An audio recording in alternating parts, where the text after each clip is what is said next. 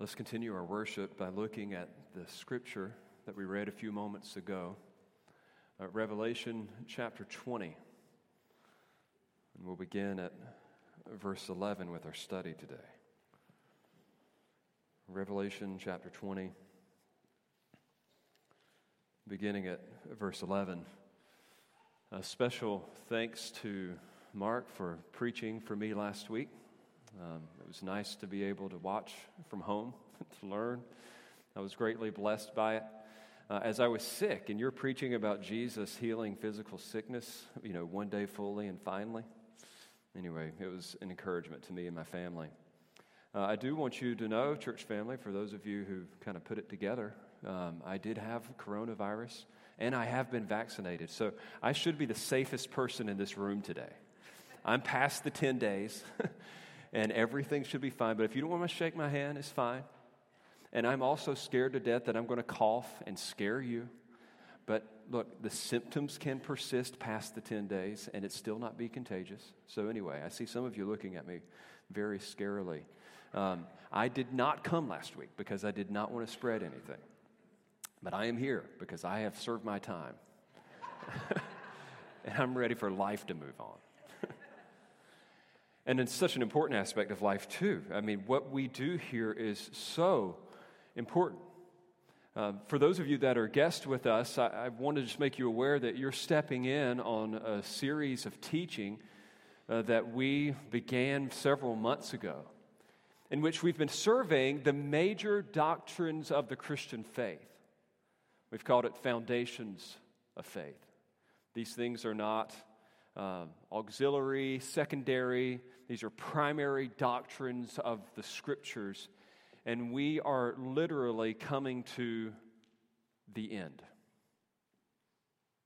The end. One of the most fundamental doctrines in all of the Scriptures is frequently given the mysterious title eschatology. It just comes from a Greek word meaning last things, end things. Some have estimated that 20% of the Bible is eschatology. It is a significant feature of our Christian faith. And so we're going to take some time to look at the end. Initially, I had prepared to deliver this in one message. But in light of the weight of what we're going to be discussing and the relative lack of time that I've given it over the last 5 years, we're actually going to spend the next 2 weeks on the text that Noah read for us earlier. We see that fundamentally, this is the foundation, if you will, that all in this room will spend eternity in one of two places. There are really only two destinies. The first we'll be discussing today is that destiny of condemnation unto the lake of fire. The second, which we will discuss next week, is God's commendation unto the new heavens and new earth. So these are our options. While the second one actually receives pretty regular attention, it is this first that may be the least familiar to you, at least in the last 15 to 20 years. Historian Martin Marty has written, "Hell has disappeared, and no one has noticed." It has indeed disappeared. A recent Newsweek article said that today, hell has become today's H word. In other words, good people never say it because it's rude and impolite. Even Gordon Kaufman of the Harvard Divinity School, by the way, no bastion of conservatism, believes that this is a good trend. As he wrote, "I don't think that there is any future for hell." So basically, the way that people look at it these days is that hell was a tool that Christians used to utilize to persuade people to join their number, to get them to do that which they want to do. But now they realize, because of this Enlightenment era in which we live and that which everyone knows so well, that this can't possibly be true. And so Christianity has tried to adjust its course. It's tried to recreate itself apart from any divine doctrine of damnation. Another journalist noted this tendency, and this is his rather sarcastic interpretation of our Christian faith. He says, for most of its history, Christianity has been an often violent and always oppressive religion and ideology. Think crusades, torture, burnings at the stake, the enslavement of women to constantly repeated childbirth and undivorceable husbands, the warping of human sexuality, the use of fear of hell's torments as an instrument of control, and the horrific results of its calumny against Judaism. Now, I interrupt here to say he's going to make the turn. He's going to say that now Christians know better. Now they've become a little more politically savvy. They've upped their commercial game, if you will, and Grayling continues here. He says, nowadays, by contrast, Christianity specializes in soft-focused mood music. Its threats of hell, its demand for poverty and chastity, its doctrine that only a few will be saved and the many damned, have been shed, replaced by strummed guitars and saccharine smiles. It has reinvented itself so often and with such breathtaking hypocrisy in the interest of retaining its hold on the gullible that a medieval monk who woke today, like Woody Allen's Sleeper, would not be able to recognize the faith that bears the same name as his own. And when you look around at what's often called Christian, Grayling may be onto something. Maybe not in churches like ours, but in popular Christendom, it at least seems that this particular doctrine has somehow been erased from the pages of Scripture. When was the last time you were listening to a Christian radio station and heard a message on hell?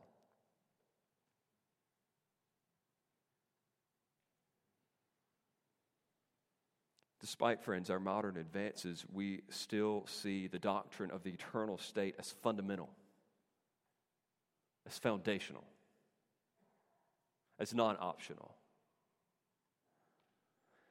After all, isn't there something legitimately to fear here? I know that the concern is that some person like myself would be fear-mongering people and emotionally manipulating them into making some kind of a decision that they in the long term wouldn't ultimately want to make. And I know that it would seem so doom and gloom, but I just would ask this question to any who would question legitimate warnings against a place called hell or the lake of fire. Do not some of our our actions have consequences, and are not some of those consequences bad? Do we not, in kindness and love to one another, legitimately warn each other of things? Do we not often say, like, hey, you probably shouldn't go down this road because there is a horrible end? Have you ever seen a sign that warned bridge out? Have you ever seen the warnings posted on cigarette cartons against cancer? Nobody says, fear-mongering. I can't believe they would do that. Why would anybody ever actually disclose what could happen to someone? This is fear. You're architecting fear. No, look, there are legitimate things to fear. There are legitimate outcomes that we want to avoid. And so while we wouldn't want to play on people's emotions alone, surely we can make an appeal for the truth.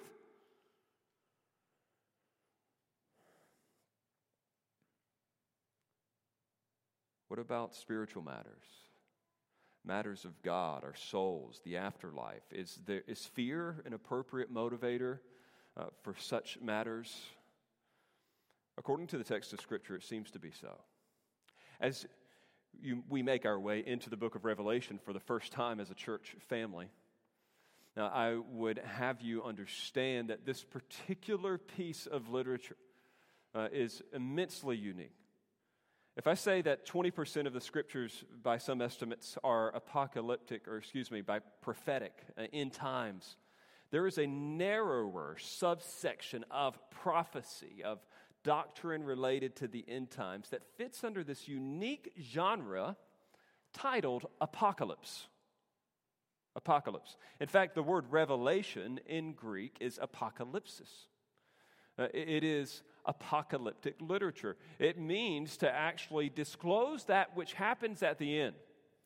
I want to differentiate prophecy from apocalyptic literature for a moment so you can understand how we can approach this particular text, because we're going to be in it for 2 weeks. General prophecy in the Bible is forewarning of certain outcomes. So basically what happens is that the text is speaking to a particular group of people in a particular point in time, saying that if you don't repent, this will happen. Or if you do repent, that will happen. And normally there is either a bright or a dismal future ahead. But typically, prophetic literature doesn't deal with that which happens at the very end. It happens to deal with things that lead up to the end. If you read the book of Isaiah, for example, you'll find that a lot of what is forecasted there isn't talking about the very end. It's talking about stuff that's close to the end. Sometimes it's talking about things that could happen within the next 1 or 2 centuries of Israeli history.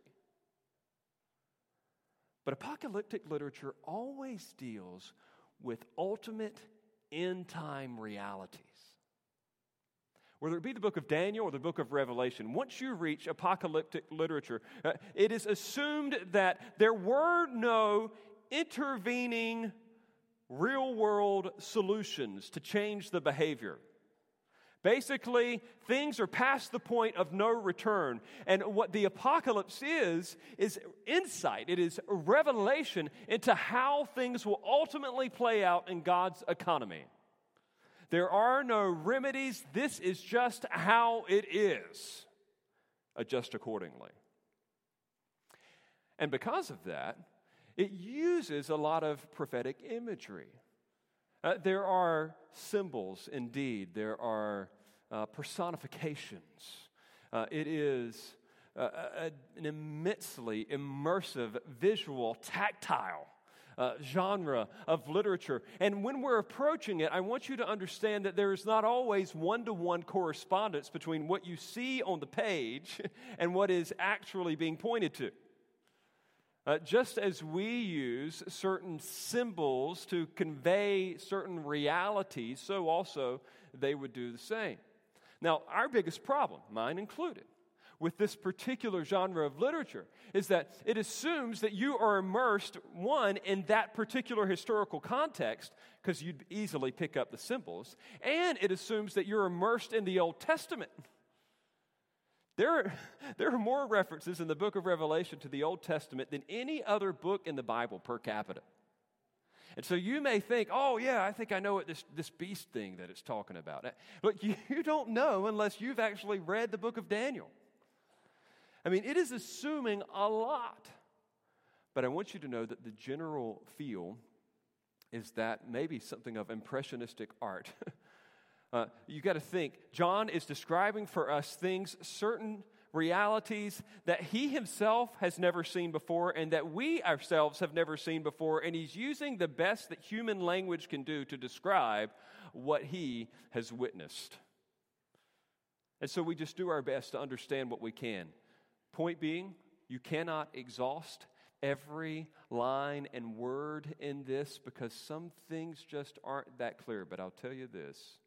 There's enough clarity for us to know, in the end, what these two destinies are ultimately like. Today, we focus on the first destiny, condemnation unto the lake of fire. To keep this organized, I'm just going to show you through chapter 20, verse 11 to verse 15, the judge, the judged, and the judgment. That's probably the simplest way for us to follow John's vision here. The judge, the judged, and the judgment. Notice the judge with me in verse 11. It says, "Then I saw a great white throne, and him who was seated on it. And from his presence, earth and sky fled away, and no place was found for them." So here's the initial scene. If you've been reading through the book of Revelation up to this point, you'll understand that the millennium has ended. And what we have here is truly the beginning of the end. Or you could say it this way, the end of the beginning. If the book of eternity falls into 2 volumes, the first volume is the created world as we understand it right now. The second volume begins in chapter 21, verse 1, and will continue to eternity future. So we're at the end of the beginning of that first volume. Or you could call it the beginning of the end. Right where these 2 things meet. And right here at this point, John is seeing something that is very familiar in the book of Revelation. It says that he saw a throne. And what's so fascinating is that the word throne actually appears some almost 50 times in the book. This isn't the first time that he's seen a throne. But this time it is different. This time, this particular seat is absent of all of its usual trappings we've seen in times past, where there's choirs of angels and there's 24 elders and they're all singing praise to him. And now all there is this elevated seat. Throne terminology is powerful. It has been cross-culturally through the millennia. We think of it as a place of power. We still even think of seats in these terms. We talk about the seat of power, or a throne could refer to a whole monarchy. Sometimes we talk about a chairperson, that person who sits in control of a particular meeting. This is something that goes deep to the core of culture. It transcends our value. Like what we're seeing here is a focal point of power, almighty judgment power. Now, because of our American upbringings, we think of a division of powers. We normally think of the judicial branch and the legislative branch and the executive branch as being separate things. And it's a neat system. I like it. But in the ancient world, there was no division of powers. The throne was the place that you ruled, and the throne was the place that you judged. It was combined all into one.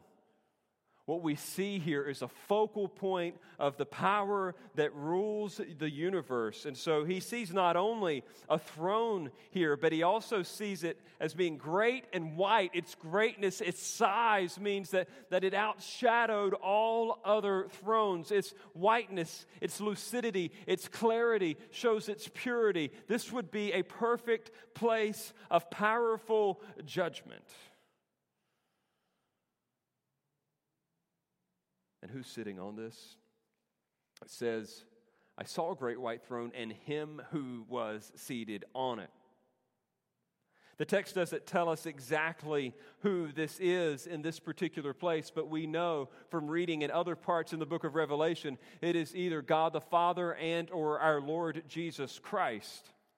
In fact, if you look just ahead in chapters 22, you'll find in just a few places that it is called the throne of God and the Lamb. Clearly, God himself is sitting on this. He is the one that is exercising this judgment here. And what is so fascinating is that in this particular scene, everything else flees away. Notice the text. It says, and him who was seated on it, and from his presence, earth and sky, that's a merism, talking about the totality of everything. Earth and sky fled away, and no place was found for them. This is even like picturing like the decreation of the universe. Right now, there is absolute nothingness except for God sitting on this throne prepared to judge. It reminds me of that science experiment that kids do when they break surface tension. You sprinkle the pepper on top of a bowl of water, and you see it all sitting there, and you stick your finger in it, and nothing happens, but put a little bit of soap on the end of your finger, and what happens is just, whew. It's as if the presence of God in this particular moment forces the discohesion of everything in the universe. He is the only one left, and He is prepared to judge. But not only do we see the judge, but the text introduces us to the judged. Look at verse 12. And I saw the dead, great and small, standing before the throne. Now, pause here for a moment and just note who is standing before here? All those who have died. Again, you have to be aware of other passages in Scripture. Maybe the easiest place that you need to be aware of what's going on here is this very chapter. I don't have time to read it for you, but when you read earlier into the book of, chapter 20, you find out that there already has been a resurrection for those who have life in Jesus. They have already been taken care of in a special way. Here, it seems that this is all those who have died outside of Christ. As evidenced by the language that will be used at the end of the chapter to say that this one group was judged according to the books, plural. We'll find out about those in a moment. And another group was released from this judgment on account of their entrance into the book of life.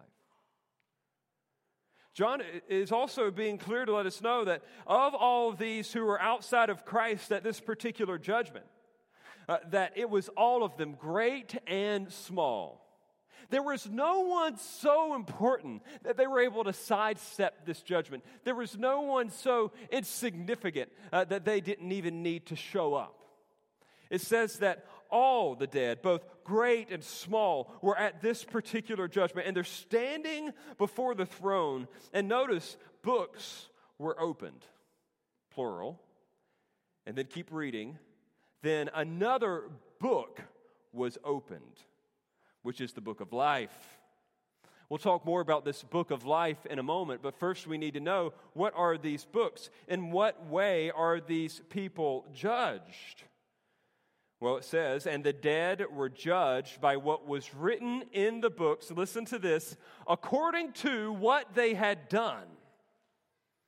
So what are they going to be judged for? Everything that they had ever done, every thought, every motive, every deed.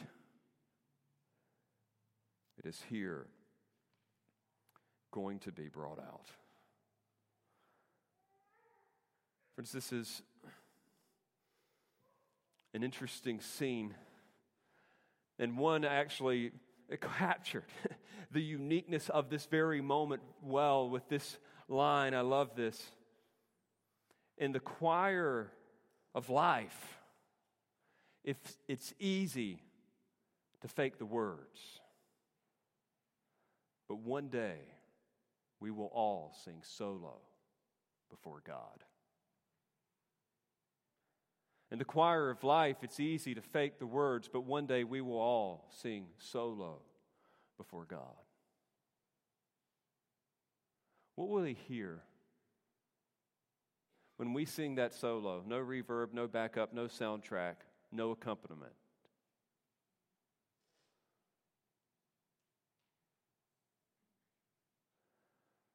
Our faltering voices will then proclaim everything we've ever done within the hearing of God's perfect pitch. The text answers that everything is recorded, all of their condemning works. This is where the metaphors begin to become helpful.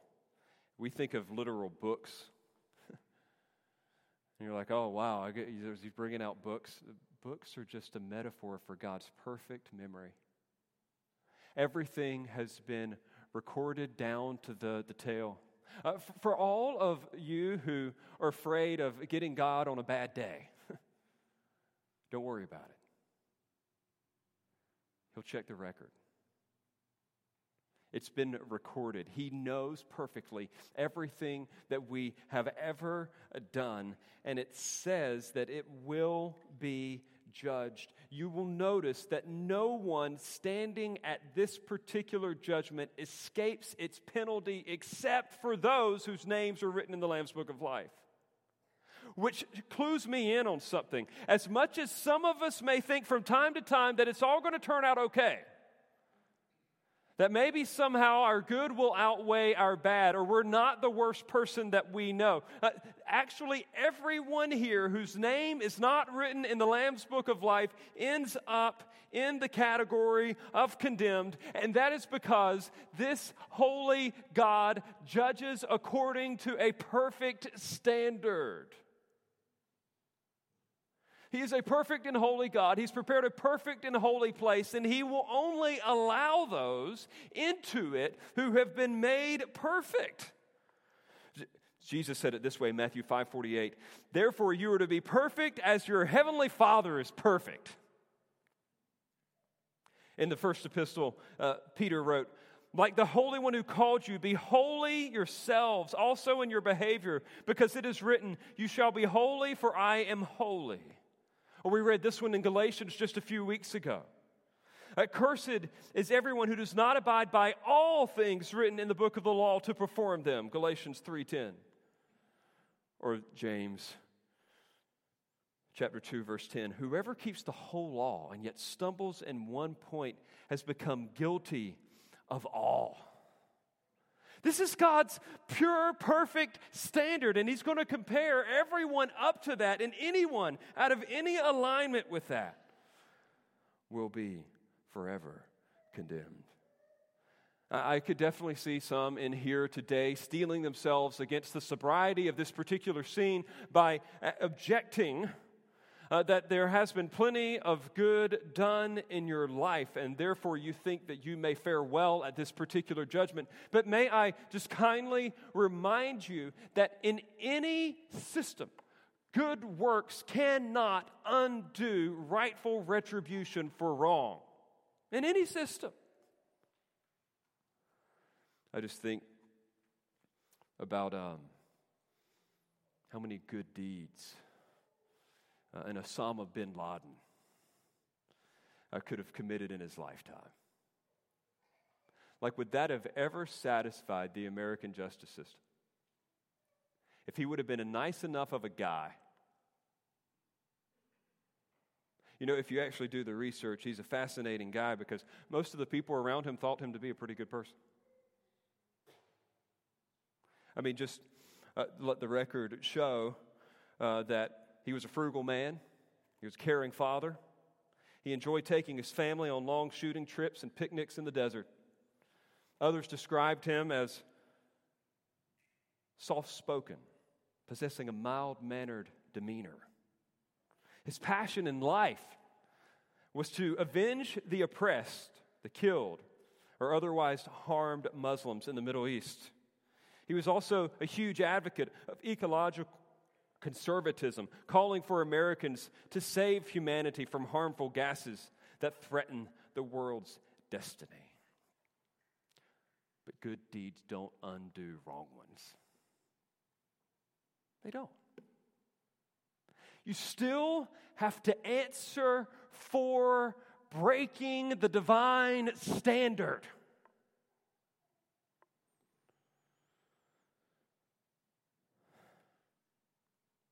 Jesus said it this way in Matthew 7. Not everyone who says to me, Lord, Lord, will enter the kingdom of heaven, but the one who does the will of my Father who is in heaven. On that day, many will say to me, Lord, Lord, did we not prophesy in your name and cast out demons in your name and do many mighty works in your name? I mean, think about it. They're listing all these amazing, supernaturally empowered kind of things that they're doing. And what does the judge say? And then I will declare to them, I never knew you. Depart from me, you workers of lawlessness. See, it's lawlessness because we create our own laws. We create our own system. We architect our own morality. And we can't even follow our own rules. For a fascinating insight into how that goes down, I would encourage you just to read the autobiography of Benjamin Franklin. The guy wrote his own rules, and he got to the end of his life, and he realized he couldn't even live up to his own rules. And yet we've been given the divine law of God. And this is what we've been called to live up to? How would anybody think that they're going to somehow escape this judgment?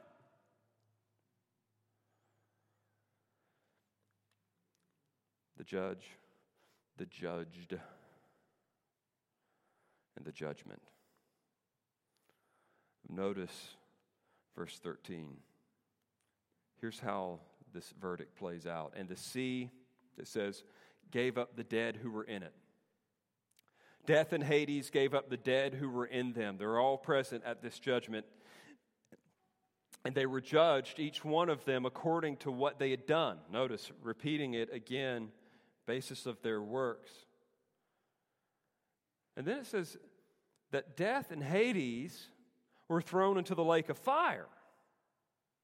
This is the second death, the lake of fire. If anyone's name was not found written in the book of life, he was thrown into the lake of fire. Now, things get confusing for some here because, you have these mentioning of this entity of death, Hades, and then the sea. This is where, again, the literary references will be helpful for you. In the actual mind of those who would have been reading this, especially those of Israeli descent, they would have been thinking of the sea as that place from which every evil comes. You read the book of Job. What's in the sea? Leviathan, that great monster. You remember the great enemy of the Israelites as they were fleeing Pharaoh? It was the sea. And God himself was the one who conquered it on their behalf. Do you remember Genesis chapter 1? At the very beginning of creation, there's these dark, ominous forces, and so it seems, until God separates the sea from the land. When you look throughout the entire scriptures, the sea is kind of like the symbolic place from which all evil comes. All evil, and then all death and Hades. The resident places of the judged dead. What we normally think of today as hell. It will all be combined. All will then be thrown into this final place, subsumed by this place called the lake of fire. Just in case you didn't know, this is different than hell. This is where hell ends up. Thrown into this place of eternal torment, prepared for the devil and his angels. It's been mentioned already multiple times in the book of Revelation. It is a place of conscious and eternal suffering. Culture has attempted to defang this particular place and this punishment. I mean, medieval writers, for example, gave it its own shade and nuance. I think of Dante, I think of Milton. But maybe in recent years, just hell is actually idolized as kind of this place where we can have this great party and get together. I remember as a kid, I used to love to read Gary Larson and The Far Side. And those comics always had these what seemed to be these great lines about what's going on in hell. As soon as you see this, you're thinking oh, that doesn't seem so bad. I mean, think about almost every 80s heavy metal band that sings about hell. They just make it sound like the party of the century. I think AC/DC has 4 songs that sing all about hell and how great it is. And yet here, there is no companionship to be offered. Like what has been portrayed in this particular text is not anything to laugh about. There's nothing funny at all about what's going on here. I mean, when we read through the Scriptures and see what it says about this final state of those who are condemned apart from Christ, it characterizes it by darkness. Those in hell are bound hand and foot and thrown into outer darkness, Matthew 8:22 and 25. By the way, that's from the lips of our Lord Jesus. Fire often marks this place. God's judgment, Hebrews 10:27 says, is a fury of fire that will consume the adversaries. Revelation 14:10, those in hell drink the wine of God's wrath, poured full strength into the cup of his anger, and are tormented with fire and sulfur. I mean, some have tried to say, well, maybe this is some kind of a metaphor. Maybe this is just a metaphor for a really bad time. Friends, if fire even is some kind of symbolism, I don't know about you, but I think the way that symbols work is that the symbol normally is less than whatever the thing signified. I'm just thinking about this little ring on my finger right now. It's just a ring. What does it signify? It signifies something much better and bigger than a little old piece of gold. It's talking about a lifelong relationship, this commitment that I have to my bride till the day that one of us die. That's bigger than this. You ever see I just had to buy some chemicals for a pool recently, and I was looking at this muriatic acid, and what it has on the outside of it is just a little skull with the little crossbones on it. Just a little piece of skull and cross. What is that? It's just a symbol. But for what? The flesh burning off my hand if I actually pour that muriatic acid on it. John Piper said it this way, and I find it to be immensely helpful. He says, but aren't those just symbols? Isn't fire and brimstone just a symbol? I say, beware of that, because it doesn't serve your purpose. Suppose fire is a symbol. Do people use symbols of horror because the reality is less horrible or more horrible than the symbols? I don't know of anyone who uses symbolic language for horrible realities when literal language would make it sound more horrible. Friends, whatever it is suffering, it is eternal, it is long, it is horrible. It is banishment. It is banishment. Dante was right to say, abandon all hope, ye who enter here. It is a point of finality.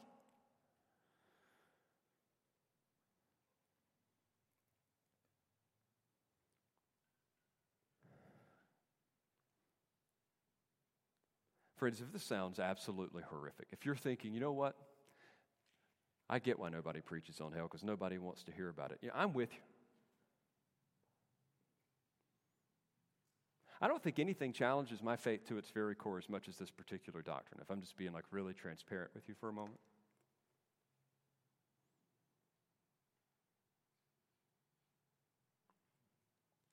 While I disagree with this brother's conclusions regarding this doctrine, I do agree with his sentiment. I'm reading here from John Stott. And this is what he says, and I think I agree with this aspect of what he's saying. I find the concept of eternal conscious punishment in hell intolerable, and do not understand how people can live with it without either cauterizing their feelings or cracking under the strain.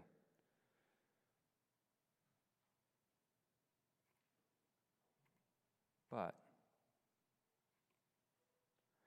our emotions are a fluctuating, unreliable guide to truth and must not be exalted to the place of supreme authority in determining it. As a committed evangelical, My question must be and is not, what does my heart tell me, but what does God's Word say?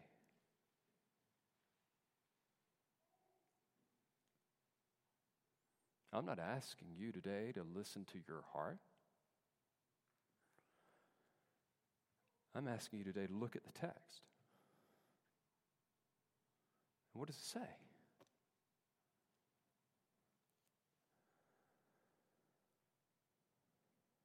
I don't have any words to describe this. I don't have any stories that can illustrate its finality. If it were not in God's Word, I would not believe it. But this is the ultimate and irrevocable penalty for neglecting God's mercy in Jesus Christ. This is your destiny apart from Jesus.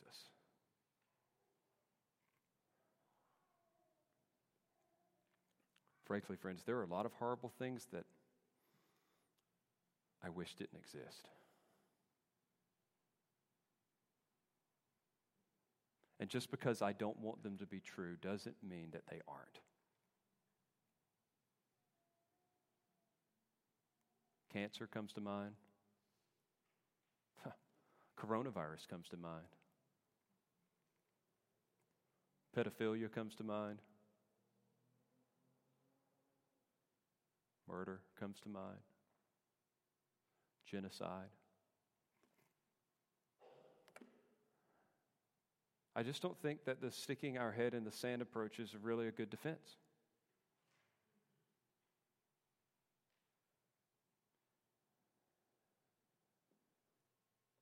This may be the destiny of all who reject Christ, who persist in their rebellion.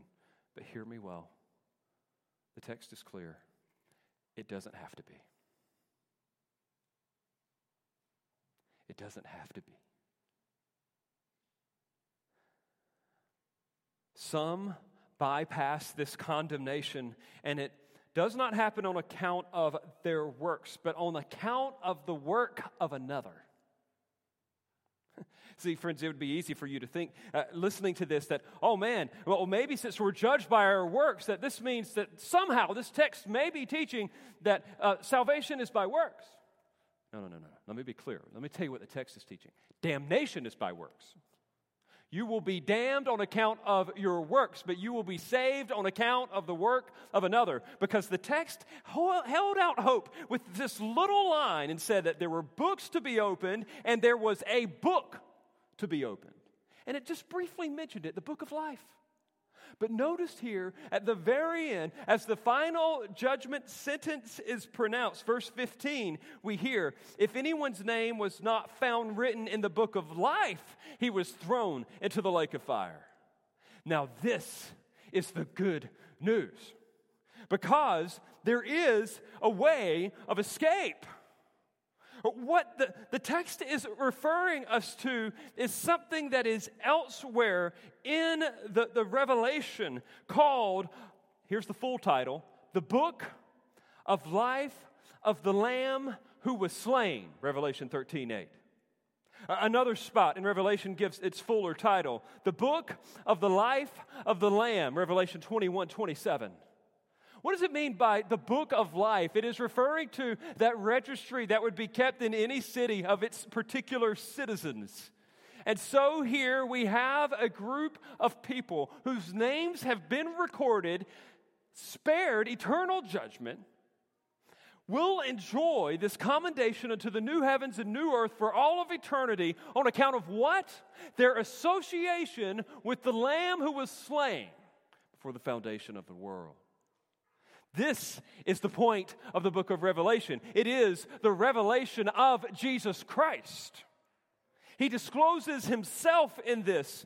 And so as horrible as this is, he has already presented himself as the way of escape. All those who are allied with him, all of those who have confessed their faith in him and professed him as Lord and Savior, they escape this. Because he's the Lamb. He has satisfied God's eternal wrath in His own person as He entered humanity to become the Lamb who would take away the sins of the world. Think about the Old Testament again. Remember that imagery? In which there actually could be a substitute. Instead of them dying for their sin, someone else could die for their sin, or something else, a lamb. Jesus would come as that. He would actually take God's wrath upon Himself when He was crucified on the cross. He would fully die to pay for that penalty. And all of those who ultimately would profess their faith in Him would then be rescued from said wrath. They would enjoy life eternal that is offered solely in Him. There is a way of escape. And it's solely in Jesus. It's cleared for all eternity.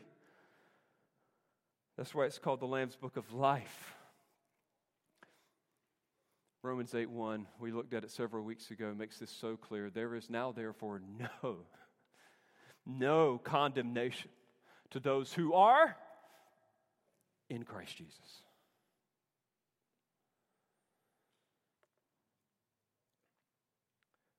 For it's my only appeal to you is that you would forsake your works, that you would be united to Christ in His work. Some of you are visiting, you've been here a few weeks. I think that you would come here because you would assume that this would be a place that would tell the truth. I'm telling you the truth. I'm not trying to scare you, emotionally manipulate you. I am trying to tell you the truth. The bridge is out on your current course of life. But Jesus is the way, the truth, the life.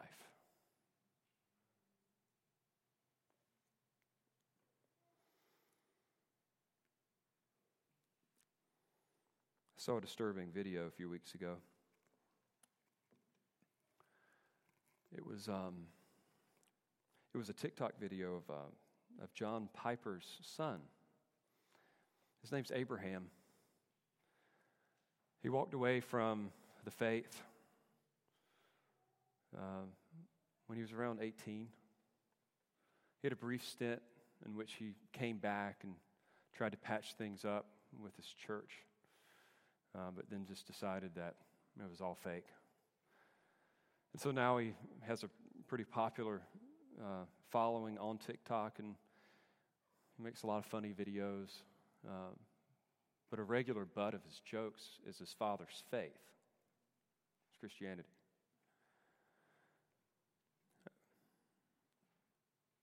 This is what he said in a recent one. Even the most abrasive fire and brimstone preacher doesn't really believe in a literal hell. If they allow themselves even a single banal luxury, they're proving they don't believe. How are you going to take your family to Outback after church while millions of people are burning alive?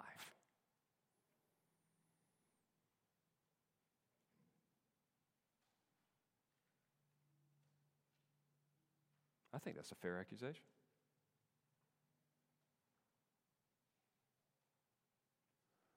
What are, not just preachers, but people like you and me, what are we supposed to do with this?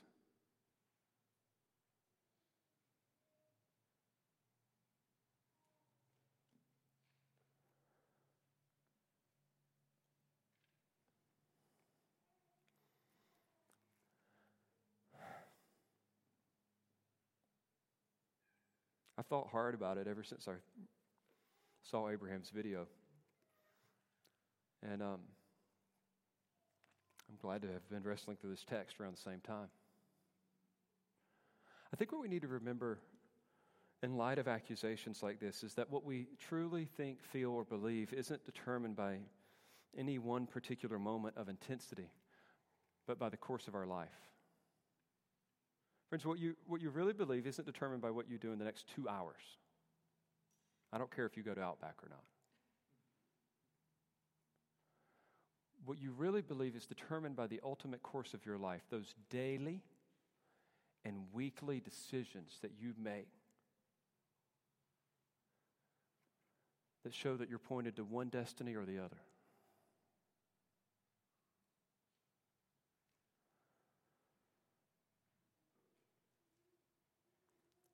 We can't be emotionally at a fever pitch 100% of the time. I know plenty of good doctors who are concerned about the sick, and plenty of solid police officers who are concerned about crime. And their commitment to their values is displayed not in any particular moment, but in the trajectory of what they do day in, day out, week in, week out, where their life is ultimately headed.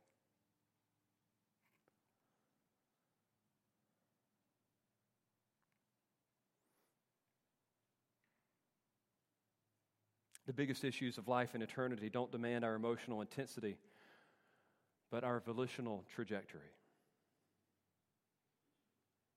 I'll say that again because this gets to the core of what this text is to do for us.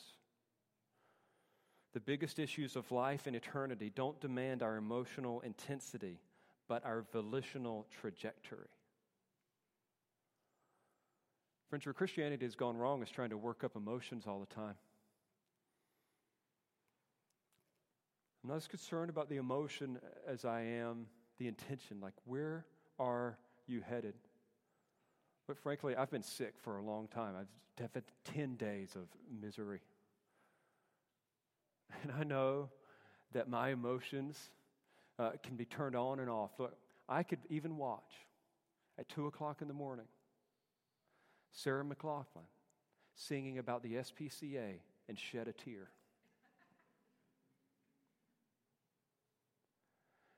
But despite the emotional intensity of that moment, I assure you, my volitional trajectory has not altered one bit since that infomercial.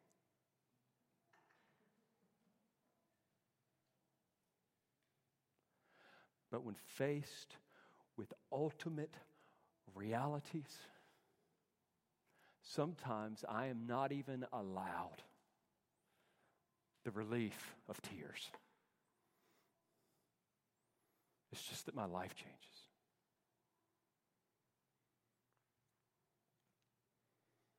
I started reading this week, as a matter of fact, the narrative of the life of Frederick Douglass. If you've never read it, you'll remember that he's the escaped slave who became a prominent activist and author, a leader in the abolitionist movement, which sought to put an end to slavery before the Civil War. And his accounts and the accounts of the atrocities that he suffered are just, they get under your skin. They're horrific. But what editors in the day noticed about Douglass in particular is that what he wrote rung of truth. Because he didn't sensationalize. He didn't try to prey upon people's emotions. He just stated the facts of his torture. One actually wrote it this way at that particular time. He said,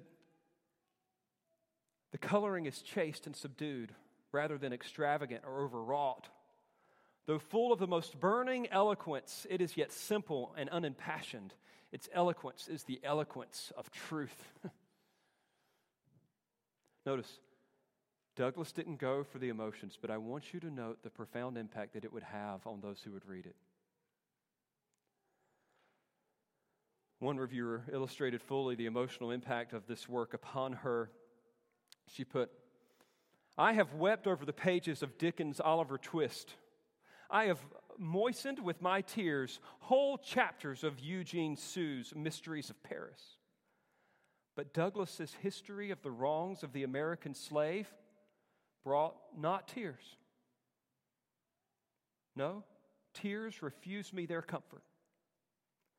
Its horrible truths crowded in such quick succession and entered so deep into the chambers of my soul as to entirely close the relief valve. I groaned in my agony of spirit."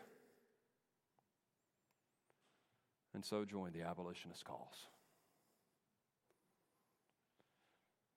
For does the text arrest the agony of the spirit to adjust the trajectory of the life That's what's going on here.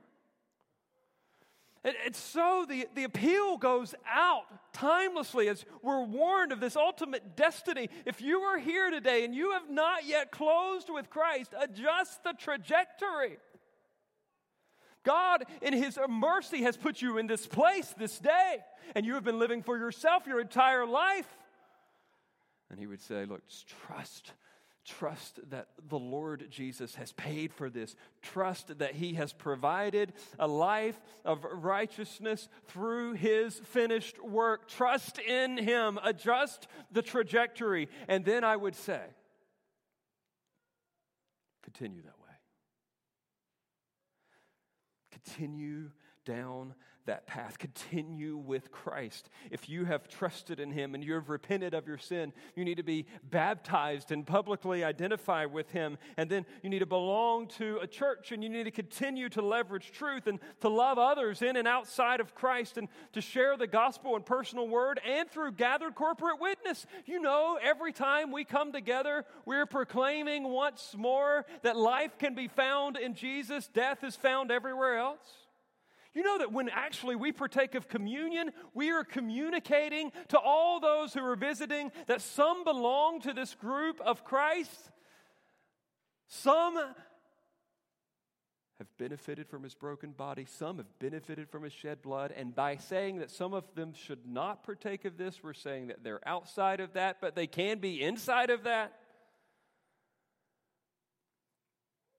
I remember when the trajectory of my life changed. It was right around September the 12th, 2001. It took me about 24 days to comprehend 3,000 people plunging into eternity. And at the time, I was trying to write a paper for my English professor, teacher in high school.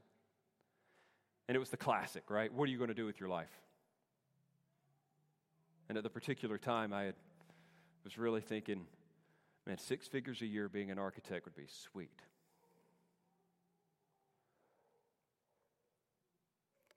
And then 3,000 people just...